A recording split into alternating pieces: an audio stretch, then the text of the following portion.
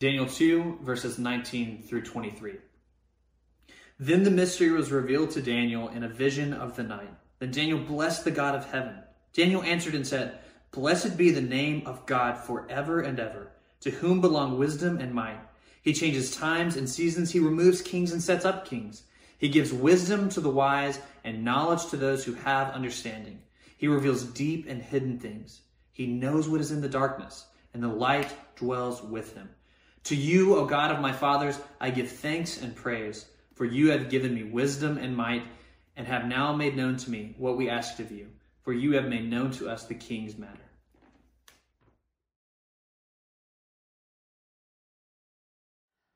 Well, good morning, Orlando Grace Church, and welcome to our second week in the book of Daniel. This is the longest that my hair has been in a long time. I'm starting to feel like I should be bear hunting in Canada with Leonardo DiCaprio, but I promise you that this is much better than anything that would come about if I picked up a pair of scissors. So we'll just wait until that day. In Daniel chapter 2, we get to some of the fun stuff in Daniel, as Daniel interprets the dreams that Nebuchadnezzar had. And you think about this contrast. You have Nebuchadnezzar, one of the most powerful, probably the most powerful man on earth at that time. Seems like one of the most ruthless as well. You contrast that with Daniel, who is one of the weakest. He is one of the powerless, a teenage slave brought in from the defeated kingdom of Judah. And the struggle of this chapter is really who is in control. Nebuchadnezzar has a kingdom that he wants to control.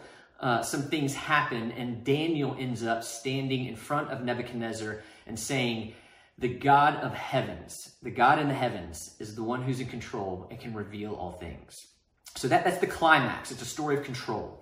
And I was thinking this week about how I would process the events transpiring around me if I felt like I was fundamentally the entity most in control of my life. If I didn't believe that there is a God who controls everything and that he is bringing about all things through all these events, bringing about a final and a good destination for his people. If I didn't believe that, I would process all that's happening in a very different way.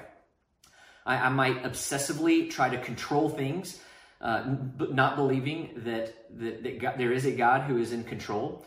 When one day the facade, the false charade of control, of my having control, is ripped from me, as it will be, I could imagine I would just want to escape. I'd want to numb the fear of not really being in control of the most important parts of my life.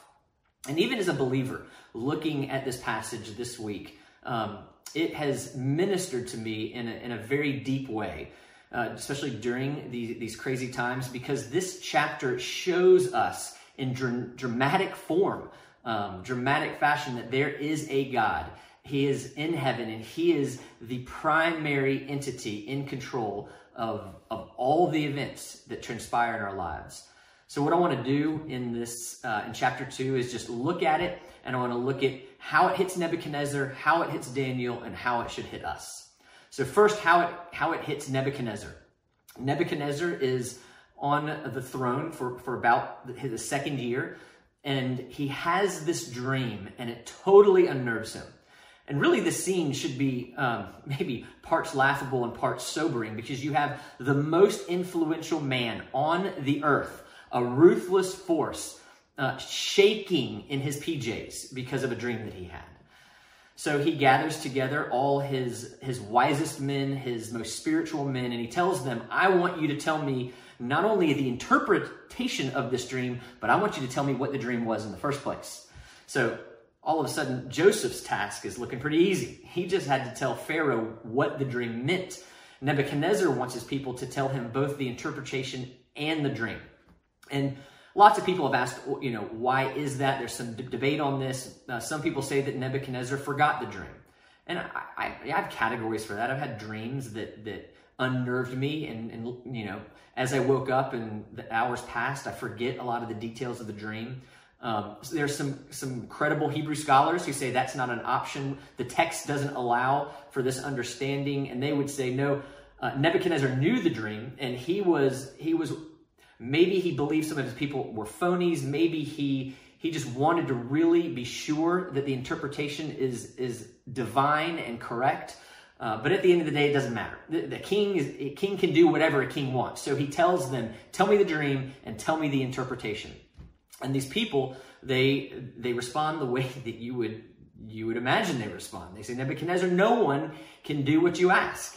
In verse 11, they say the thing that the king asks is difficult, to say the least.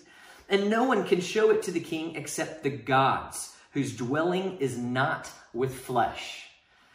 And so you begin to see the stage being set for this dramatic showdown between God and Nebuchadnezzar.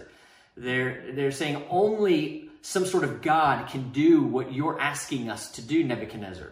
So Nebuchadnezzar, frustrated, he announces he is going to kill them all. And this includes Daniel, who isn't even in this meeting. He's not even important to be in this meeting, important enough.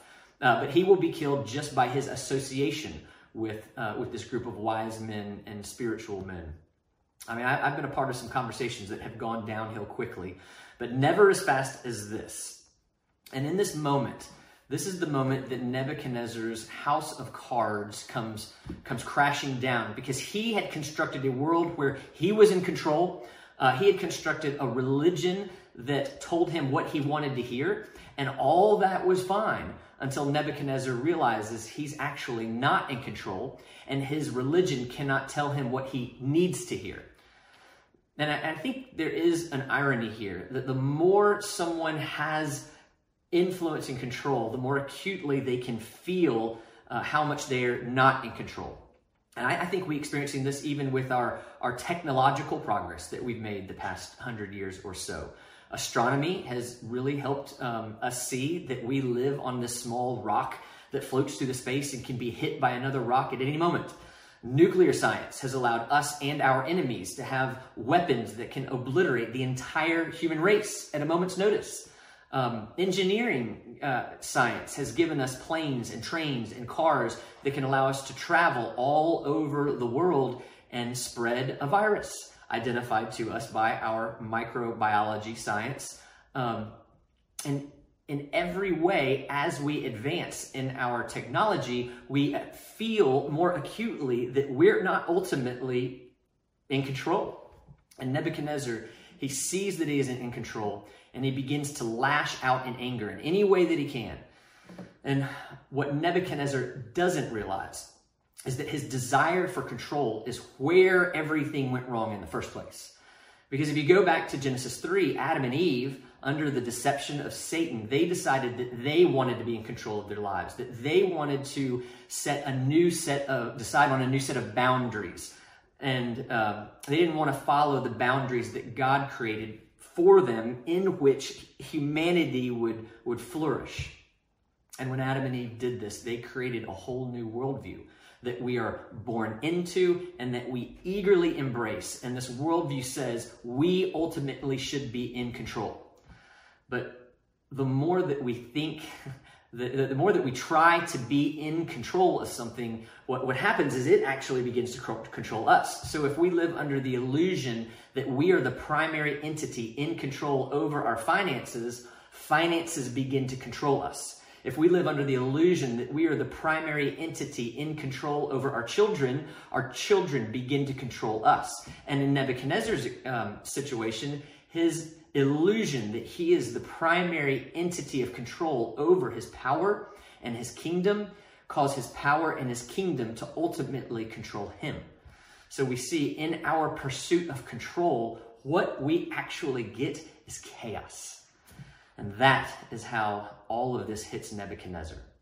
Next, how does it hit Daniel?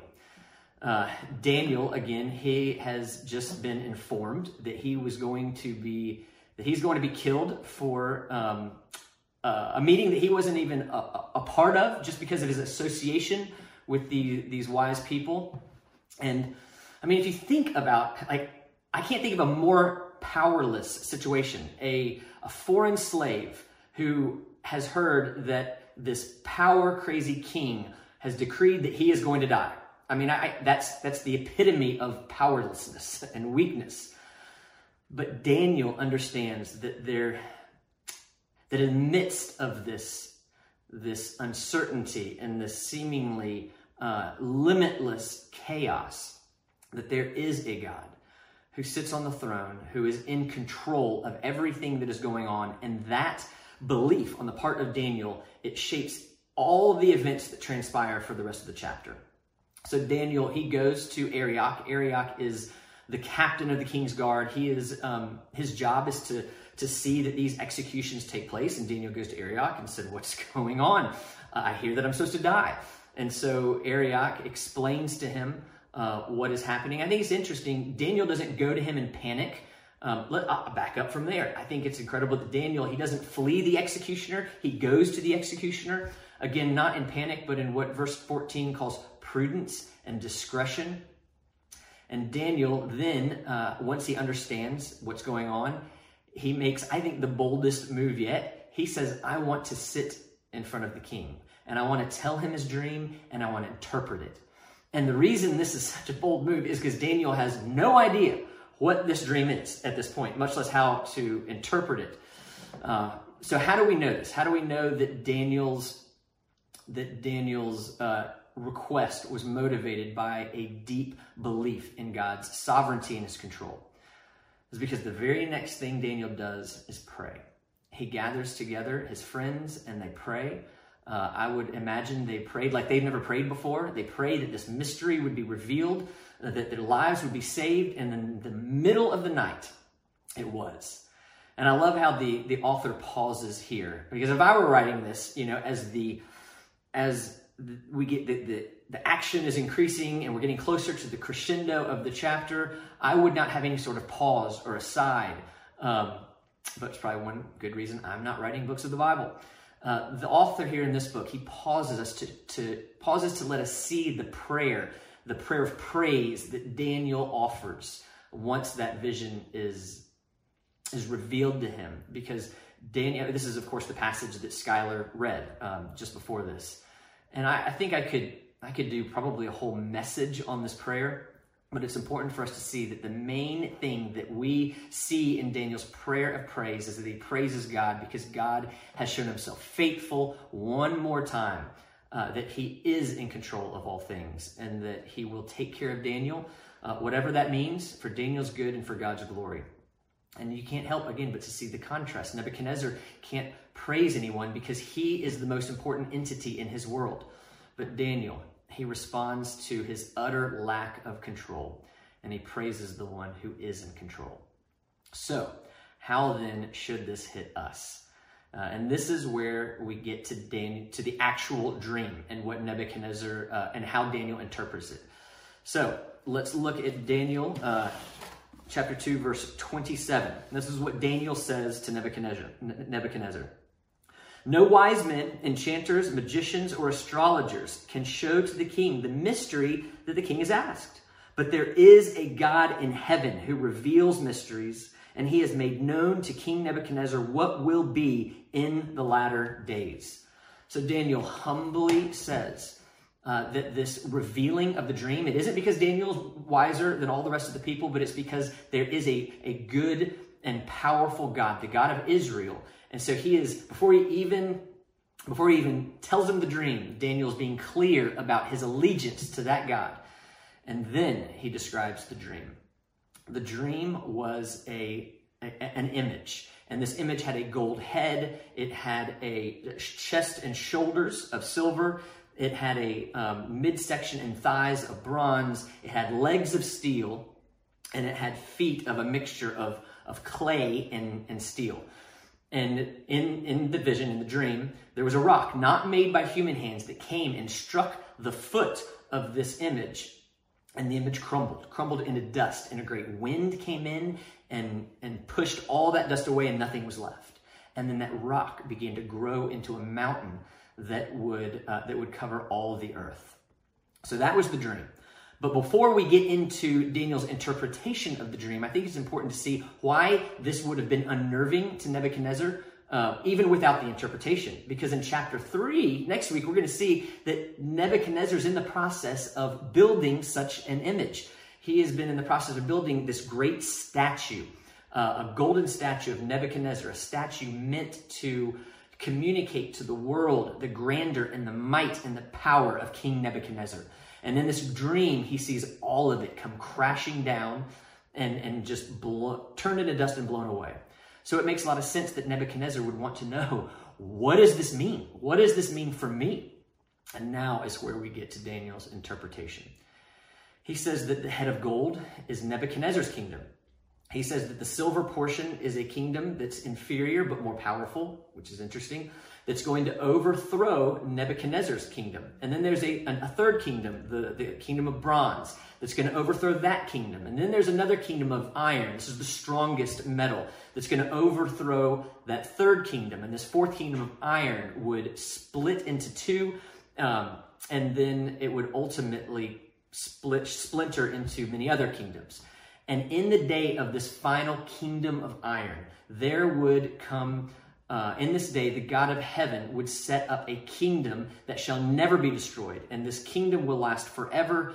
And this stone would initiate this kingdom. The stone not made by the hands of man. He will create a kingdom that will ultimately take over the world. That's the interpretation of the dream. And before I say anything about the interpretation of that dream, I think it needs to be really clear what the main point is. The main point of this dream is to communicate to Nebuchadnezzar and ultimately us that God is in control of everything. God is in control of dreams. He is in control of kingdoms. And it is God himself who will one day bring a kingdom that will never fall.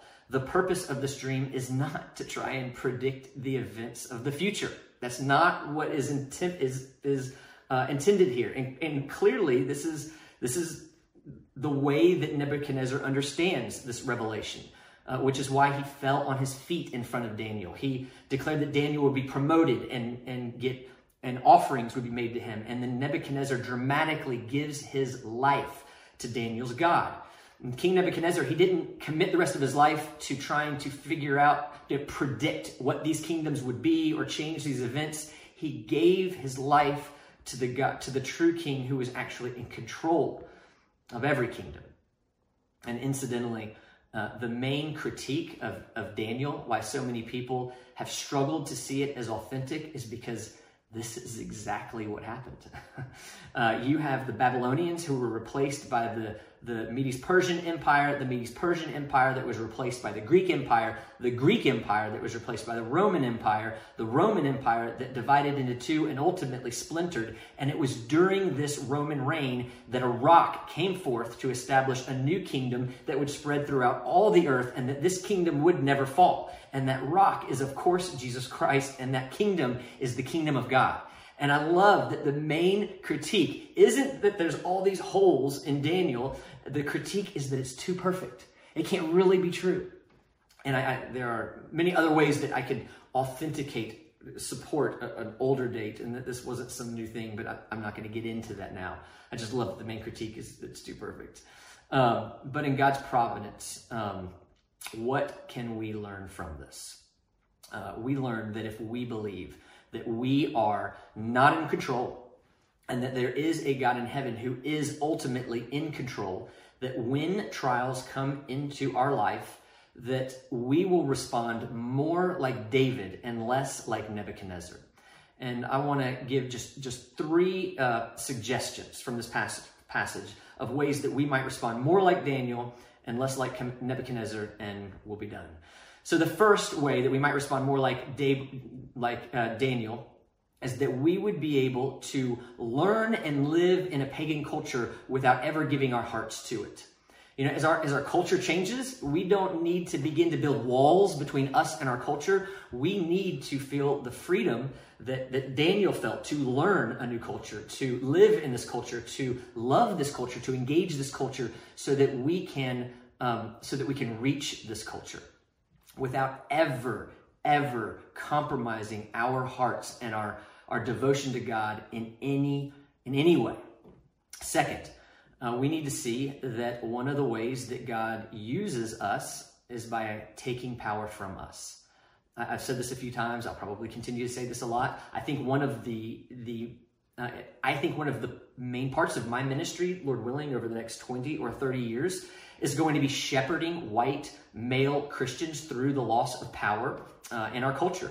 And the example of Daniel, I think it should give us hope, and it should give us purpose, and even cause to celebrate in this cultural transition, because often it's when our power is stripped from us that God uses us in the most significant ways. And then thirdly, we'll be able to see that even though Nebuchadnezzar had every material blessing, his foundation was flawed. But Daniel's foundation was the God of Israel, the God who would provide a rock, not made by human hands, not even seen as precious. And that rock, of course, would be Jesus Christ, the cornerstone that was rejected. And when the rock of Jesus Christ is our firm foundation, then we become more beautiful in God's eyes than any golden image that Nebuchadnezzar or any other ruler could have ever produced, because we then become perfect, sinless children of the God who is Most High.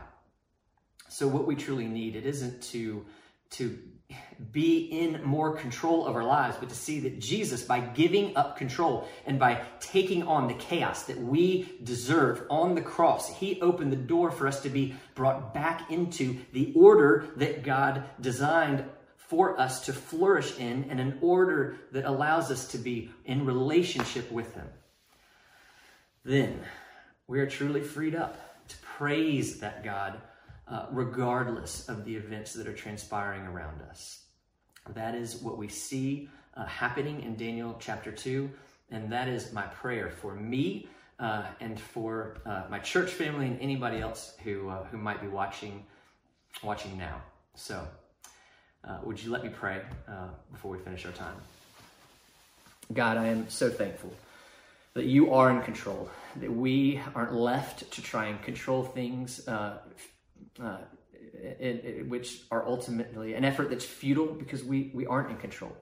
And I pray that for me and for the church that I get to be a part of, and anybody else who's watching, that you would, by the power of your Holy Spirit, let this go from our heads deep into our hearts, and that we would have a deep sense that you love us, that you are good, and you are working all of these things toward one glorious destination, a destination that you have secured for us in Jesus Christ. So it is in his name that we pray. Amen.